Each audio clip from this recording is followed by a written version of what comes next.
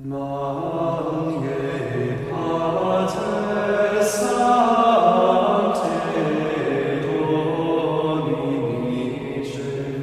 to Friars and Film. We are three Catholic priests from the Order of Preachers, and we're here, as always, to talk about the movies.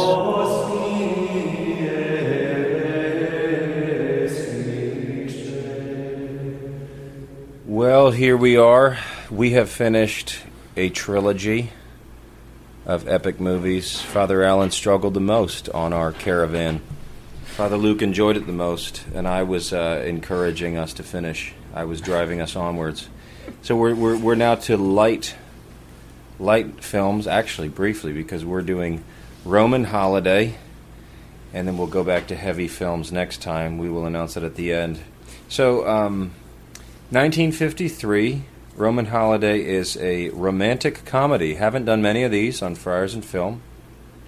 It's between Gregory Peck, who I first saw as Atticus Finch in To Kill a Mockingbird, and then I saw him in North by Northwest, all kinds of great films. And it is Audrey Hepburn's premiere. It is her rookie film. It took her from theater and put her on the map. This is post-war 1953. She won Best Actress, an Oscar. That's pretty impressive. First film, major Academy Award. So we usually start with general impressions. I'll give mine. This is a very lovely film. It's fun. It's featuring the sights of Rome. One might wonder, is this a romantic comedy just to get... I mean, this is what Father Allen had asked. Is this just to encourage Roman tourism post-war? Because it is kind of... It's a tour of the Eternal City. The plot is very simple, but I like simple plots, right? You have an American journalist. You have a princess, the Princess Anne of a nondescript Eastern European country, who basically runs away, wants to know what normal people are like, and runs around town with this guy. They fall in love, but they know that they can't stay in love, so she returns to the throne. Yeah, not complicated, but I for a movie from the 50s, my main impression is it was more fun and engaging than most black and white films ever. It takes very little effort to get involved. I think this is probably one of the most palatable older films for a modern audience. Other impressions, Reverend Fathers? Well, can I be very honest here? My first impression while watching the first half hour of this movie was, why the heck was this proposed by Father Timothy to watch and to discuss? Because, what are we going to talk about aside from the fact that, yes, Audrey Hepburn is lovely and Gregory Peck is cool, and Rome is a great city. That was my initial impression. But I do have one broad thought about it, which I'm happy to share in a little bit here. But yeah, it was certainly enjoyable. I think I'm glad to have seen it, mainly just because my sisters have always told me that it's a pretty good movie. That's it? That's the big payoff? Okay. Well, Roman Holiday is pretty big in the present-day Roman tourist sphere. Every little shop you go to, every time you have a chance to buy postcards, there's pictures of Gregory Peck and Audrey Hepburn on a Vespa, on a little moped. Or them next to the Bocca della Verità, the Mouth of Truth, which, by the way, has a huge line in front of it. If you go today, you can't just walk up and stick your hand in there. You got to sit there for 30 minutes. And there's probably a little cover charge. I'm not sure about that. You have to double check me. But, yeah, the line is not negligible. This movie really does function as an amazing advertisement for tourism to Rome. It's like a different kind of Rome. There's the Rome of ancient history, which was a real empire and a real center of civilization. There's the Rome of the Bible, which is a little bit adjacent and in tension with God's plans. Then there's the Rome of the Catholic Church, the Rome of medieval period, the Rome of the Reformation. And then there's this post-war Rome, which is like a playground. One thing that you don't get just from the movie posters is who they are. So when you're looking at the movie posters, you think, oh, these are just two lovers and they're just having a good time in Rome. But it's a little more interesting because it's basically this princess and a reporter. There's an interesting way in which they can't reveal too much to each other the whole time. You know, there's this bond established nevertheless. And then the princess desires to be normal. All the normal people want to know about the princess, but it's sort of flipped at the end. I guess as someone who values history and epics preceding our own, regret seeing great positions in society, you know, royalty or nobility, made to look boring. This princess, all she really wants to do is do what everyone else is doing. She doesn't really value her own role in society. That's kind of my stodgy complaint about this movie. That's taken, but I guess can I just add one thought to your last thought, which is just that, I mean, so yes, there is that element of her resenting her big royal job, so to speak, but it ends, I thought, in a very respectful way towards that job and kind of presents her as sort of like, you know, like a Queen Elizabeth II who just has this sense of duty to that job and a sense of respect for it and a willingness, therefore, to say goodbye to this guy who she had this little, you know, fun day with because of her respect for the honor and worth of her role as princess. Yeah, and there's probably a tradition of kings and royalty going incognito and appearing among the people and things like that. And you can even liken this to the Incarnation, where God becomes man. And the other thing is that in this time period, in the second part of the 20th century, royalty is becoming more and more like a figure office. It does sort of stretch the original point of royalty, which was to actually govern and not just to be seen and to kind of keep up appearances. Like, it's even a joke at this time that her opinions on geopolitical affairs are known to be totally unimportant and just like... Yeah, my quick thoughts on what you both said.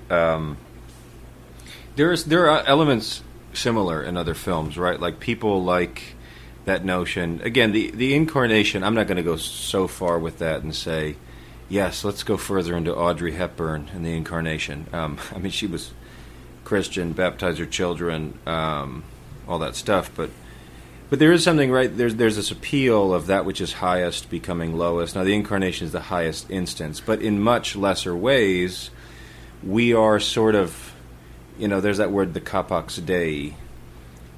We have a capacity for God, and that's not just this neutral thing of like, well, sure, as a human being, I have a capacity for God. Like, there's also affection, and I love that Luigi Giussani word, which isn't proper theology, but he talks about correspondence. Like, there's something that matches and draws and connects you. And so whenever we see any story of something higher becoming lower and common and in our midst, that really deeply appeals to the human psyche and to the human soul.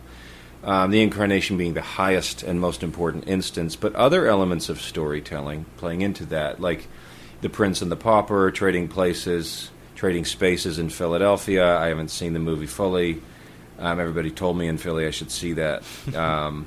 Or you see like the King's Speech, right? The King's Speech 10 years ago, which won Best Picture, it brought together this friendship between George VI of England post-war, or in the middle of World War II, and his butler, right? Or people love to. I mean, I'll go on the record for saying I haven't seen The Crown or Victoria, these series of queens, and not speaking against them at all. Or people think of like the movie Shakespeare in Love, which wrongly ousted for Best Picture Saving Private Ryan and Thin Red Line, which is a total crime. I think it was like 1995 or 98 or something like that. But my whole point being is like it is a fascinating dynamic, and my point is it's built into us. We have an instinct for this of when the highest things come in contact with the common things. I actually read about this in a little essay on Leonardo da Vinci, and da Vinci's going through 4 aspects of beauty, like beautiful art, imitating beautiful life, and some of it's kind of obvious stuff. Like he talks about the first principle is wholeness. So a whole person's face is like more beautiful than like, their ear or whatever. A whole hand is more beautiful to depict than like a thumbs up, which is fun, but whatever. There's similitude, so if art is too abstract, it's not highly beautiful. It has to imitate life and similitude, real life as God designed it. There's also composition of place, so a photograph with somebody kind of running out of the frame is not exactly beautiful. You want people in proper places. A random line shouted out in a conversation doesn't fit. You need to time your words, etc., to make things compose. But as the 4th principle of Da Vinci, which most caught my attention, and I think this is what we're getting at here, and he says every beautiful work of art, like everything beautiful in nature, it contains both the average and the ideal, which is actually very thought-provoking, right? Like take like National Geographic, that famous photo of the girl with like those amazing eyes. Her eyes are amazing because she's wearing a very common shawl, right? If she was dressed up like a princess, it might not be as striking because it's just kind of a lot going on. And I think the same thing too, Audrey Hepburn is beautiful because she's just kind of like running around in a moped with this guy. It's just like she kind of shines out. I mean, especially when you know her status. So I maybe I'm thinking too deeply about this, but I was just reading about that this week on Da Vinci, about there's something very fascinating and beautiful when you mix the average and the ideal. I mean, even take other things too. It doesn't have to do with cinema. It can do with like the moral life. Like I've thought about this, is that here we are with this average struggling human nature, but it's a beautiful thing to strive for the ideal.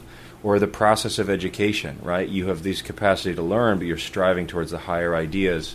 I do think those elements are just, maybe it's not particular to Roman Holiday, but The Prince and the Pauper, this sort of tale, but there's something about storytelling which works on some deep, basic themes. And even though this is a light film, etc., I do think it picks up on one of the major strands, which is that sort of the average and the ideal meeting.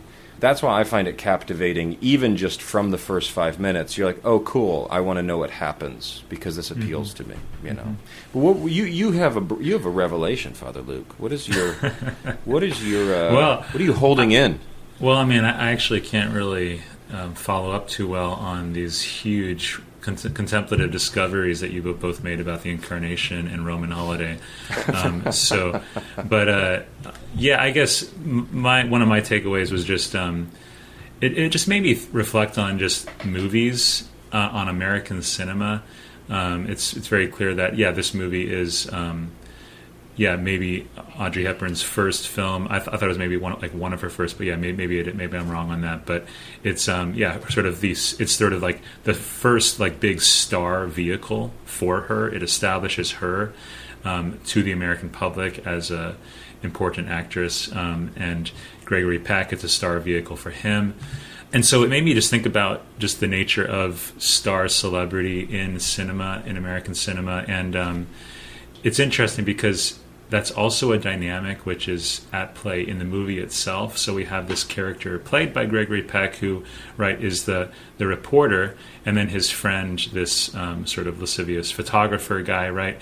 And they're, in a sense, villainized just by virtue of their work. There's a sort of general portrayal of them as almost having this kind of parasitical relationship to the princess, right? Because they want to kind of exploit her vulnerability and have this news story, this photography of her, and then sell that to the public, right? So there's this whole dynamic where we're kind of villainizing the press and are concerned about the welfare of this princess, right? Okay, so there's that element. Now, apologies if I'm getting too meta on all this, but when we take a step back, it just gets kind of interesting, because a lot of people have commented on how, as Americans, we do not have royalty, but we do have celebrity, and we do have, in particular, film celebrity. So really, for all intents and purposes, what is our royalty in America? It's our actors, right? And so who is Audrey Hepburn to us as Americans? At the time this movie came out, she is our young, girlish princess. She is our princess as Americans. And given that she's our princess, what do we want to do? We want to see her as a princess. And so, it makes sense that this movie comes out where it's like, okay, here's Audrey Hepburn as a princess. And hey, American public, you get to go to the theater and watch her live out her life as a princess. But then we're like, well, okay, but we don't want to stop there. Yeah, it's fun to see Audrey Hepburn dressed up in these glamorous costumes. Okay, that's pretty cool. But we want to see, like, behind the surface, beneath the surface, behind the scenes. We want to see Audrey Hepburn riding around Rome in a little scooter. We want to see her going to a cafe. We want to see her, even get into this weird scene where she's cracking someone on the head with a guitar.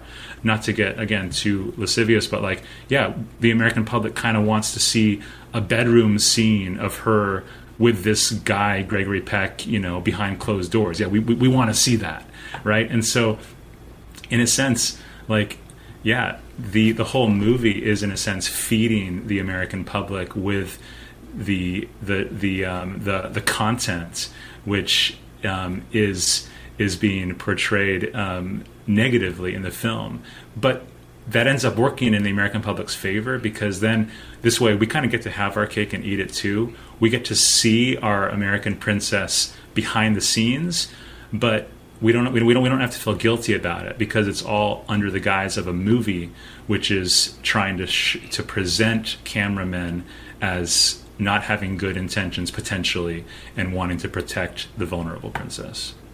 That's a really interesting point. So the film contradicts performatively the overt message of the film. Exactly. Yeah, it gives us something that really shouldn't be desired, and it tells us that we shouldn't desire it, but it also gives it to us in a guilt-free way. This is one of the kind of very difficult to appreciate worries about movies, is that they might be commonly voyeuristic. I'm not going to elaborate on that. Yeah, but almost in essence, that is maybe a possibility, yeah.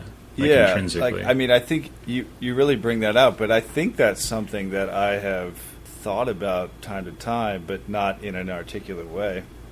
Yeah, it's an interesting thing, because there is that focus of characters, right? And, I can name for you movies where I get really focused on the story and the character versus movies where I'm thinking about the actor, right? I mean, maybe the perfect blend. Let's jump from Audrey Hepburn briefly to Denzel Washington. Can I do that? Is that legal? Go ahead. It's like Denzel, I think, has the powerful ability where the first 10 minutes you're like, here's another Denzel Washington film. He's a good actor, but he does have that way. I mean, Kenneth Branagh is this way as well. They're so notable that okay, here's this actor again, but you actually anticipate getting lost, right? Certain actors, Brad Pitt may do his thing, Ben Affleck, whatever, Audrey Hepburn. Like I think there are certain actors that don't cast a spell in the same way. Like they're good, they do a decent job, but you know who you're watching. You know the actor. And there are other actors too that in a course of minutes you forget who they are because they've become that character so much. And I'm not trying to dive into that. I'm just naming it. Hepburn herself as an actress. I mean, Father Luke, I actually agree with, and I'm interested in everything you say. But one small caveat is, I was looking up her bio. She's English. I mean, she's become very American in the popular mind. She's English educated, but Audrey Hepburn is mostly Dutch, interesting enough. Born in Brussels, lived mostly in Switzerland, very cosmopolitan. And her mother and her father, mostly Dutch. They met in Jakarta, Indonesia, actually, the Dutch East Indies and the Indies. And she also lived through, as a teenager, she deliberately lived through World War II because the Netherlands was annexed by Nazi Germany. Her parents were actually Nazi supporters. Her mother met Adolf Hitler multiple times and was like writing. They were supportive of Nazism until they saw it really bear fruit. But she had two brothers taken off to labor camps. She saw neighbors get put up against the wall and shot. She contemplated suicide. Like, you would never get that looking at Audrey Hepburn.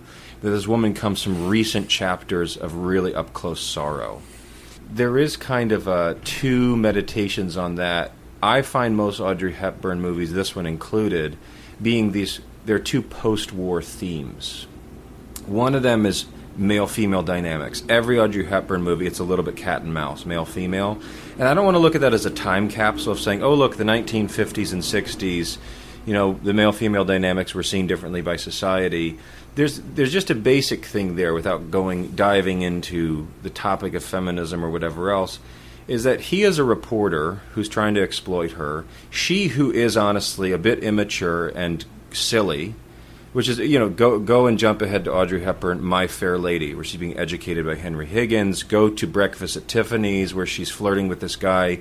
She usually plays a character where she moves from girl to woman, and that especially takes the form of respect, is that in this sparring match with a man, even though it's fun, even though it provides drama, in the end, just like Gregory Peck in this movie, he comes to respect her. He doesn't hand in the photos. He doesn't publish the piece because he has a sense of her dignity. And I think that's kind of a nice time capsule theme of men and women as competing not toward the same thing or to try to be absolutely identical, but men and women competing, one as a man, one as a woman, namely different, and yet coming to kind of this beautiful place of respect. That happens in every one of her films, And I think it's a nice theme that she especially embodies. Another post-war theme, what Father Allen touched on, which is more serious than this film shows, is this lightness which comes in post-war to say, okay, we've done enough fighting, let's have some tourism, let's fall in love, let's live a good life, we've suffered enough.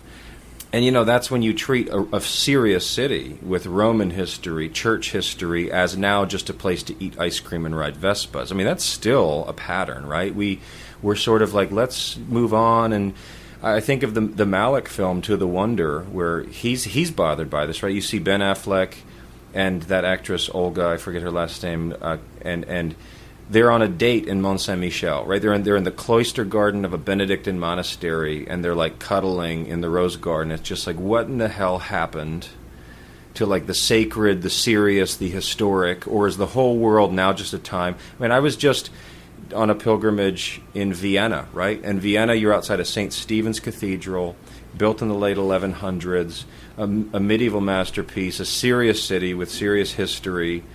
The clash between East and West in warfare, and most people are eating ice cream and they're taking photos and there's dancers, and it's actually, people say, well, you're against ice cream, you're against dancing. No, but there's something about, like, we are being hurt by world wars, but we're also hurt by the opposite reaction, which is this sort of, let's just treat life less seriously and let's just get along and do nice things and so we forget about serious things like God, neighbor, liturgy, real serious politics instead of just little complaints that grow into, etc. Like, I had a mentor and a college professor who said something which haunts me, and he said his dad returned from World War II.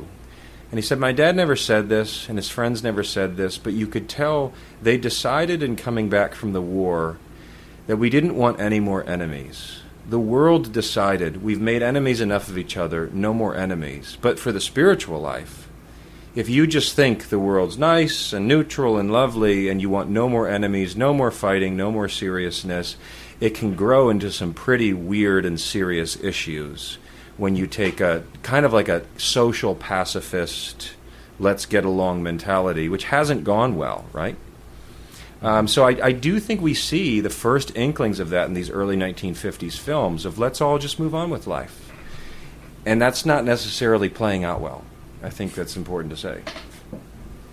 Boy, we've made a lot out of Roman Holiday. I especially like what you said, though, about, in particular about the just the dynamic between the female and male characters in these films with Audrey Hepburn, and that's all well taken. And next time I go to Rome, I'm going to work hard to not just be a tourist, like you suggest, Father Timothy, but focus on the good things in life, the true things in life, the deep things in life.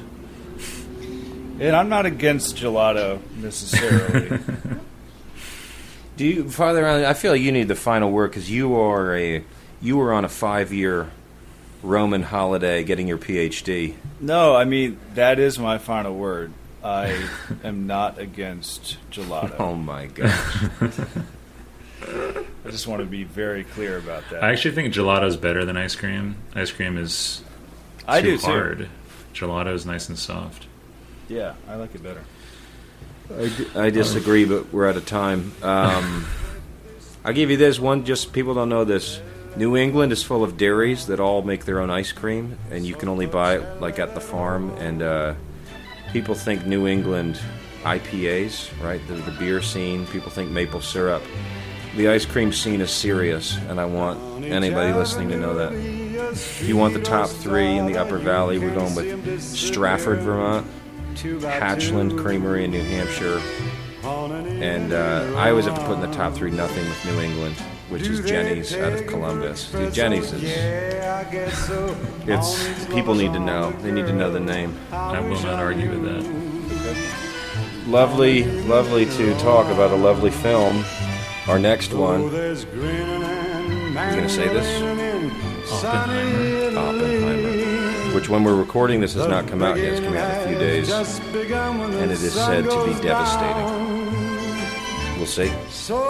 We will see. In the plaza near your casa, I am only one, and one is much too few. On an evening in Rome, don't know what the country's coming to, but in Rome do as the Romans do. Will you? On an evening in Rome,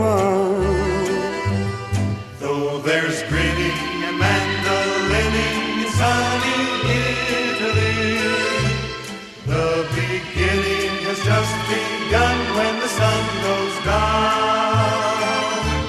Come bella c'è la luna, brille strette, strette come butto belle fasteggiare. Sotto cielo di Roma, don't know what the country's coming to, but in Rome do as the Romans do. Will you? On an evening in Roma, sotto cielo di Roma.